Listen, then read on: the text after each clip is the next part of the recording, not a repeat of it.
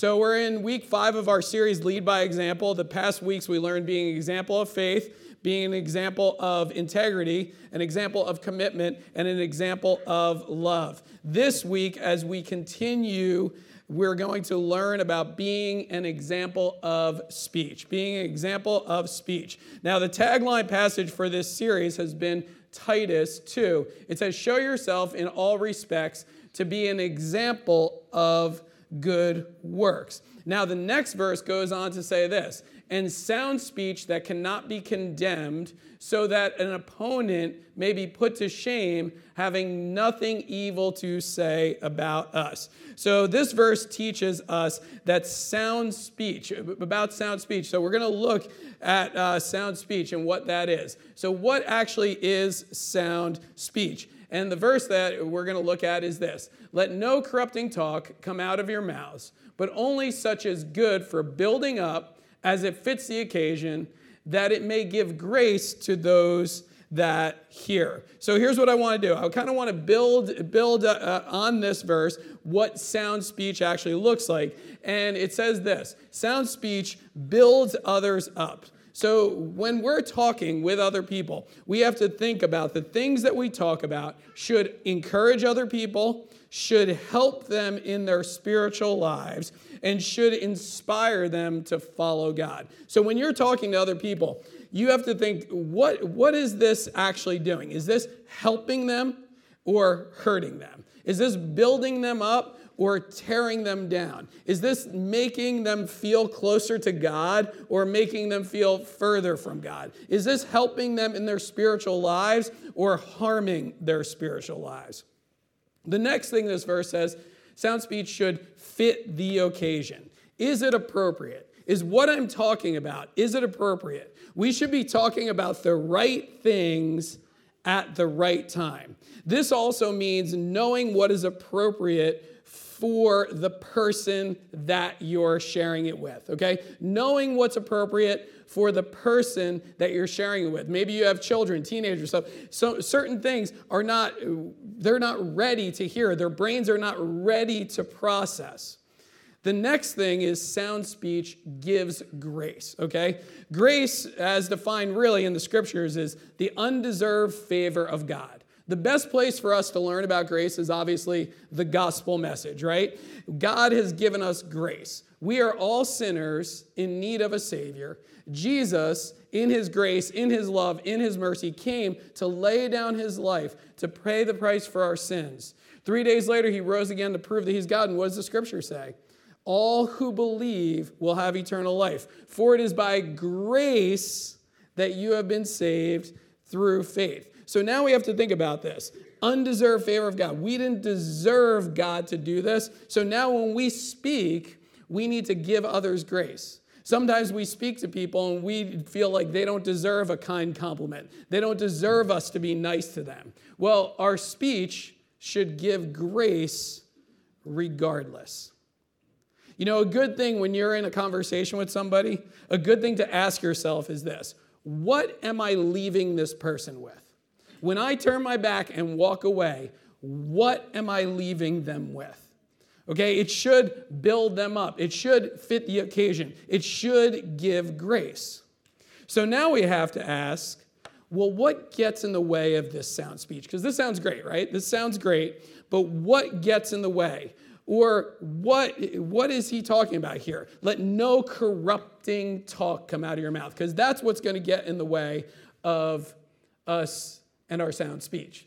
So what is corrupting talk? So we're going to break it down a little bit. The first is foul language, okay? Foul language. We may fall into the trap of using foul language in 3 areas of life. And the first is sometimes to be funny. Honestly, some people just want to be funny, so they use crude joking. It says, let there be no filthiness, nor foolish talk, nor crude joking, which are out of place, but instead, let there be thanksgiving. So you probably realize this. Most of our entertainment culture has conditioned us to be entertained by crude joking. Would you agree with that? It's conditioned us. And now, we want to make people laugh. So, obviously entertainers want to make people laugh. Sitcoms want to make people laugh. So they'll use crude joking. They want to put a smile on people's face. We've entered into this time in our culture, and you probably noticed this too, where, with all these streaming services, right? It used to be like, okay, movies like PG-13, rated R. And then if there was a show on TV, you could pretty much figure it wasn't going to be too bad, so to speak. You weren't going to hear coarse, crude joking and foul language like that. But now people say this, oh, did you see that new show on Netflix? See that new show on Hulu? And then you watch it and you're like, whoa, within the first 5 minutes, all of a sudden, you're like, this is on TV? But it's like not on TV, right? It's like on TV, but it's not on TV. But now we get desensitized. We start to think this is normal. We start to think this is how you make people laugh. This is how you make people happy. Maybe you bring that to work. Maybe you hear coarse joking and you bring that to work and this is how I get other people to laugh at work or in school or whatnot. Maybe it's social media, something like that. But the truth is this. It's displeasing to God because the Apostle Paul tells us, let there be no filthiness nor foolish talk or crude joking. But notice what Paul says at the end. But instead, let there be what? Thanksgiving. So maybe you want to put a smile on people's face. Do you know what a good way to do that is? Be the appreciative person. Be the thankful person. Have you ever been around somebody that's just like not thankful, not appreciative, critical, just miserable? Right? And you're like, yeah, I live with them, okay? Well, here's the thing. It doesn't put a smile on your face, does it? It's exhausting. But the people that are thankful, appreciative for what the Lord has done in their lives, that's what he's saying. But instead of talking like this in crude ways, you know what? Look for evidences of grace in your life to celebrate. And people will smile, right? People will be happy. The second trap of foul language is harsh speech. There is one whose rash words are like sword thrusts, but the tongue of the wise brings healing. So these harsh words, maybe you get mad, you're verbally fighting. Someone upsets you and you respond in harsh and foul language starts coming out of your mouth. Well, that's okay, right? Because they caused it. They were the ones that made you mad. They deserve to be spoken to in this way. And you justify yourself. Like, I only talked to you because you made me mad, right? It's their fault, isn't it?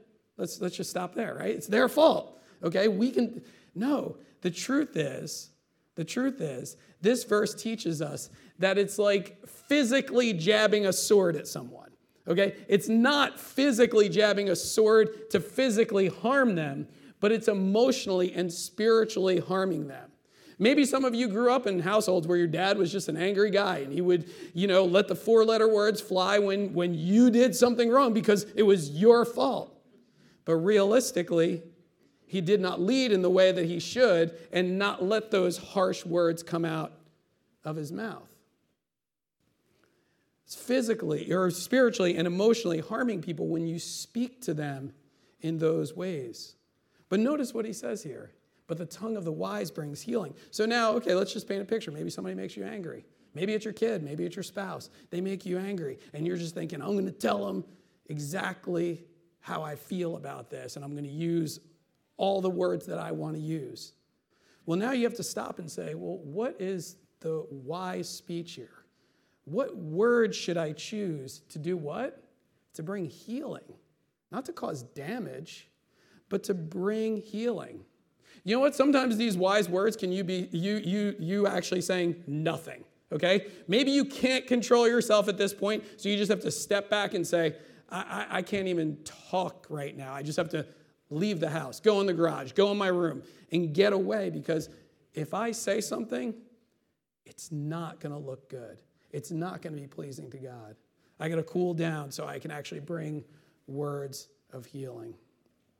Sadly, people that have outbursts like this think they're going to fix things with their outbursts, like I'm showing them how serious I am. But really, it causes others to respond the same way, or it harms them. The third trap of foul language is habits, okay? These are people that just use curse words in their daily speech, okay? I'll tell you what, this annoys me, this one, okay? They're not angry. They're not trying to make people laugh. They're just in the bad habit of using curse words, okay? They're just in that habit. In James chapter 3, it talks about how a challenge we have is actually taming our tongue. That was the scripture reading for this morning. The challenge is taming our tongue. In the passage, James compares the power of the tongue to a rudder, right?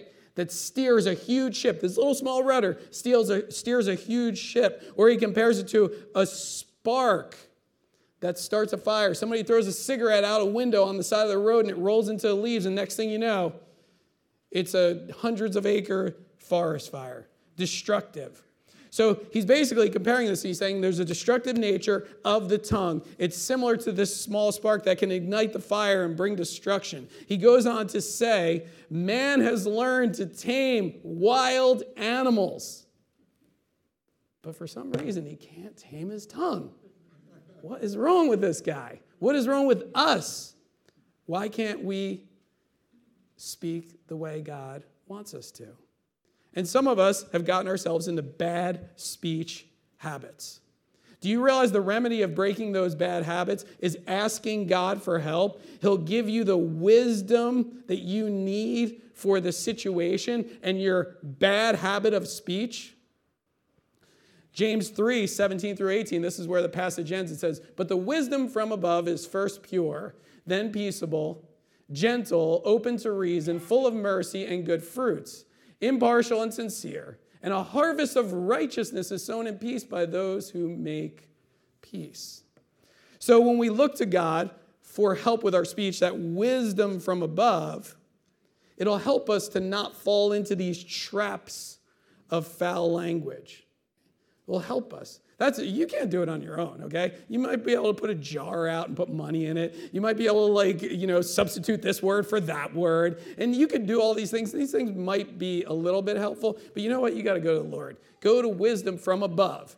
Because what should be coming out should be pure, peaceable, gentle, open to reason, full of mercy, good fruits, impartial, and sincere. That's the way we should speak. The second thing that gets in the way of sound speech, or the second area of corrupting talk, is lying, okay? I could have done an entire series of sermons on lying, and I guess that most of you probably realize that you were taught that lying is wrong and we need to tell the truth. I'm sure you were probably taught that. Even if you were brought up in a non-Christian family, you were taught that lying is wrong. I'm not going to spend much time on this point, but I do want to point out one of the main reasons why we should not lie but we should tell the truth, and that is in Colossians 3:9.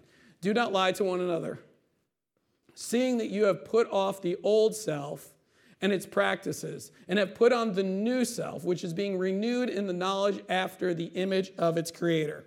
If you are a believer in Jesus Christ, you are new. And one of the main reasons why you should not lie is because you need to walk in the newness that God has made you. See, as believers, we not only believe the truth, we need to tell the truth. The truth should be important to us. We should be truth tellers. Do you realize when you don't tell the truth, everything else that you say is suspect? Do you realize that? If you're a parent, you know this when you're dealing with your kids. It's like, first time they lie to you, you're like, okay, game on. Okay, I'm a detective now. Okay, I'm figuring this out. Every time you say something to me, I'm just going to think it's a lie and have to investigate. Okay, unless I like what you said, then maybe I won't investigate. Okay. But when we lie, every area of our life may seem to be suspect. Now think about this. Even the small little lies that we think are no big deal are suspect. See, every time we lie, it challenges the new nature that God has given to us. Because we could walk in the old nature. I mean, the Apostle Paul talks about it so many times in the epistles.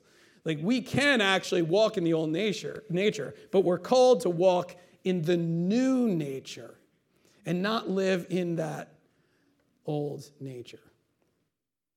Now, at this point, you might be thinking, okay, I don't use foul language. Check. I don't lie. Check.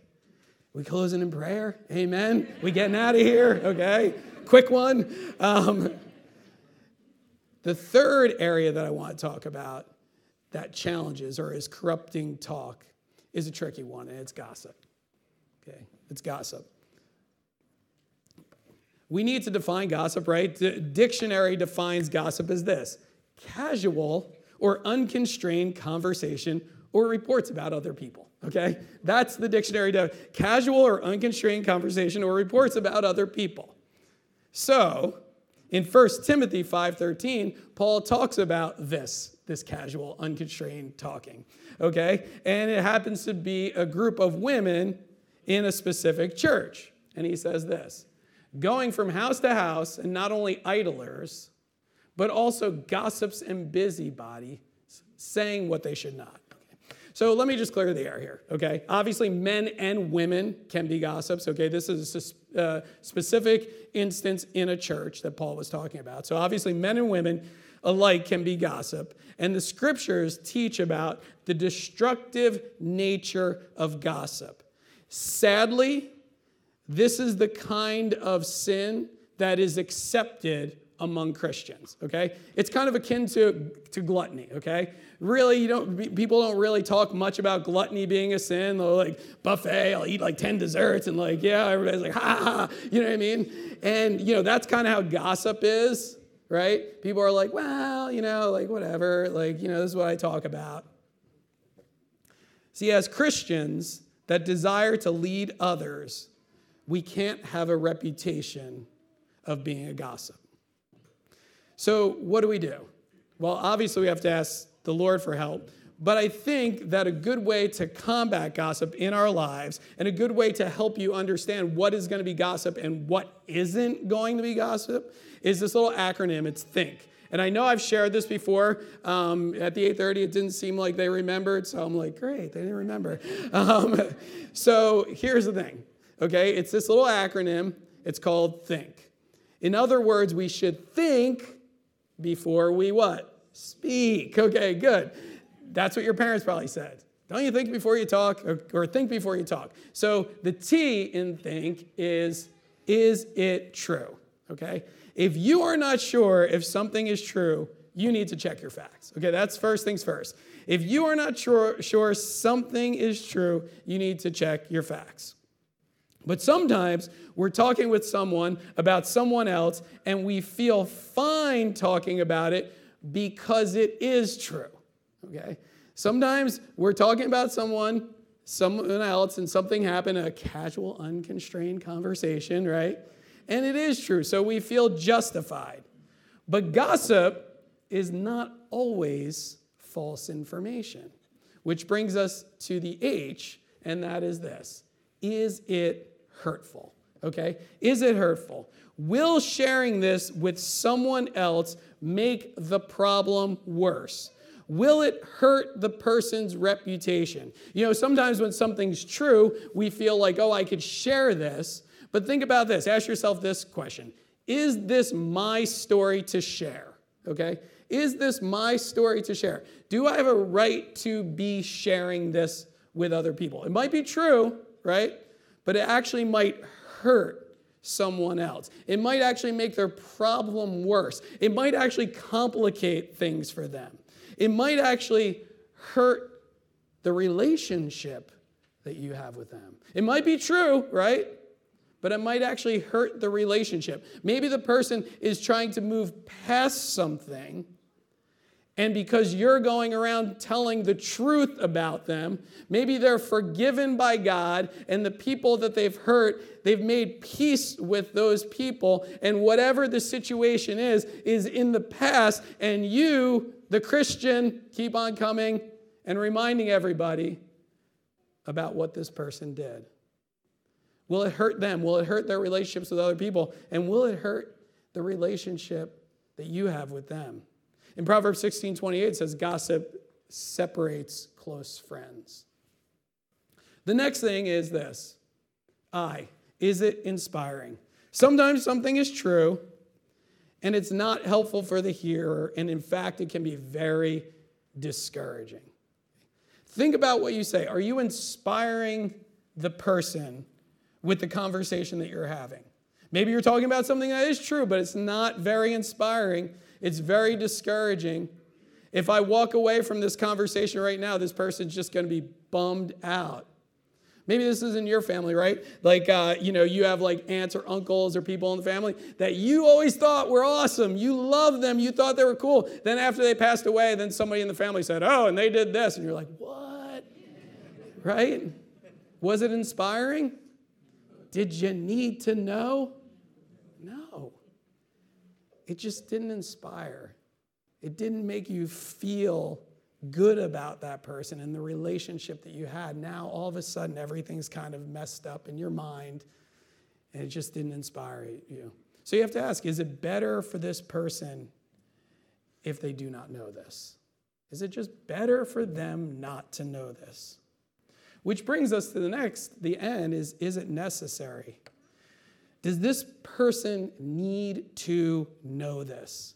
You know what? Sometimes we have to share something that's going to protect other people, right? I remember years and years ago, a friend of mine, his daughter was hanging out with some other kid that I knew was a dangerous situation. So I had to call him and say, hey, listen, this is not good. You just have to keep your eye on this. I didn't tell him what to do. I just said, this is going to protect you and your family. Trust me on this one. Sometimes we need to do that, right? It's necessary for someone to know. Something like that is appropriate. But if what we're sharing helps that person in no way, then we have to ask, well, why am I sharing this? Is this really necessary? What's my motivation here? What's my motivation here? Sadly for us, if we're honest with ourselves, sometimes our motivation for sharing something is just to cut another person down. Just in ways to maybe make ourselves look better. So we want to bring that person down. It's not necessary for them to hear it, but it seems to be very necessary for us to share it. Which brings us to the final thing, and is it kind? Sometimes our gossip is just plain mean. Mean-spirited.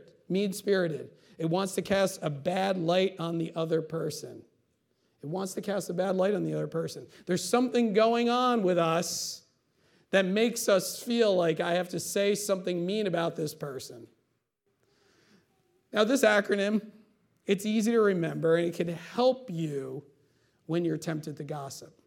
When you're tempted to talk with someone else about someone else in this casual, unconstrained conversation. Now, some of you might be thinking at this point, well, what am I supposed to talk about?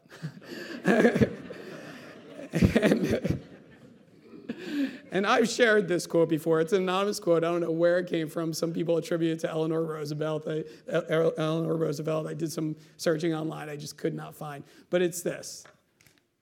Small minds discuss people. Average minds discuss events. Great minds discuss ideas. So think about it this way. Small minds, did you hear about so-and-so? Average minds, did you hear about this or that? I mean, that's been our last, year and a half. Did you hear about this, this politician, this thing, the COVID, the vaccine, That's what average people talk about, right? Okay? But we want to be above average, right? We want to be the people that God desires us to be. Great minds, hey, I have an idea. I have something that will help. I have something that will benefit. I have something that will heal. I'm thinking about the problems of humanity and how not only Jesus will help us with those problems, but how we as Christians can be agents of change and help other people. Imagine that. Imagine if that was our conversation.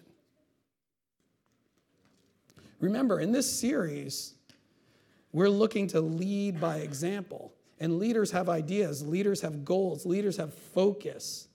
That's what we need to talk about. So then that brings us to our final question is, why is our speech so important? And Psalm 19:14 answers that. Let the words of my mouth and the meditation of my heart be acceptable in your sight, O Lord, my rock and my redeemer. The words of my mouth, the meditation of my heart be acceptable in your sight. So let's break this down. The first is, why is our speech so important? Because of sin, okay? The words of my mouth. As believers, we want to avoid doing sinful things in word, avoid doing sinful things in thought, and avoid doing sinful things in deed, because those things displease God and are an offense to him.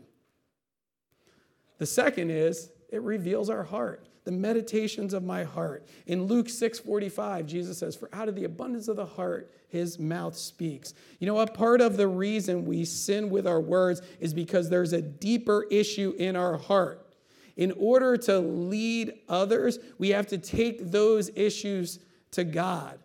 You know what? If you're using foul language and anger, there's an anger issue that's welling up in your heart. If you're gossiping about someone else, okay, there's an issue why you need to cast a bad light on someone else. See, if we don't work on these things, here's what's going to happen. All the people that are trying to grow and please God will eventually not want to be around you. That's what's going to happen. The solid Christians will eventually take a step back and say, I can't be around this person anymore. They're a detriment to me. What they say is not helpful for me. It's actually causing me to sin as well. Guess what? Even people that are not trying to grow closer to God, they might not want to be around you either. Even the non-Christians might not want to be around you because you're toxic. And guess what? The only people that are going to want to be around you are the people that are just like you. The people that are toxic, the people that are gossiping, the people that are using foul language, the people that are lying. There's an old saying, right? The blind leading the blind, right? They're blind to their sin. You're blind to your sin. You're all walking around blind to your sin and doing whatever you feel like doing. And guess what? In that toxic environment, it is going to be a huge, huge problem in your life. Surrounding yourself with people like that. But if you don't work on it, those are the only people that are going to want to be around you. And finally, in the context of being a Christian leader, this lead by example concept that we're talking about is this. It's a testimony issue. In Titus 2:8, it goes on to say, and sound speech that cannot be condemned. Condemned is express complete disapproval, typical in public. So basically, your sound speech, people won't disapprove of it. They might not agree with you, but they're not going to disapprove of the fact that you're weighing your words wisely. And then it goes on to say, so that an opponent may be put to shame, having nothing evil to say about us. See, leading others to Jesus is difficult enough with spiritual warfare, the sinful human nature, and critics. The last thing we need as believers is to be the reason why someone doesn't want to believe. The last thing we need as Christians is to be that stumbling block, the person with the speech that stands in the way of other people seeing the beautiful message of Jesus. See, we want our speech in check so that even those that oppose the message of Jesus can't say anything bad about us and it be true, okay? They will say bad stuff about us, but if we walk with integrity like that and speak with integrity like that, guess what? They have no handle. What they say isn't true. So when people find out what they say isn't true, they're maligned, and the message is not maligned. Well, you may think this is no big deal, but the things you say cannot be unsaid. God does forgive when we ask. But you may be doing or have done damage to others because of the things that you say. So as believers, let's lead by example with our speech. Let's pray. Heavenly Father, we're so thankful for this day. We're thankful, Lord, that we could be in this place together worshiping and hearing your word. And Lord, I just pray for each one of us. There's not one of us in this room that doesn't have some sort of struggle with our speech. We pray that the words of our mouth and the meditations of our heart would be acceptable to you. We pray that you help us in these crucial areas of life so that we can be an example to others for your glory. In Jesus' name we pray. Amen. Please stand as we close in worship.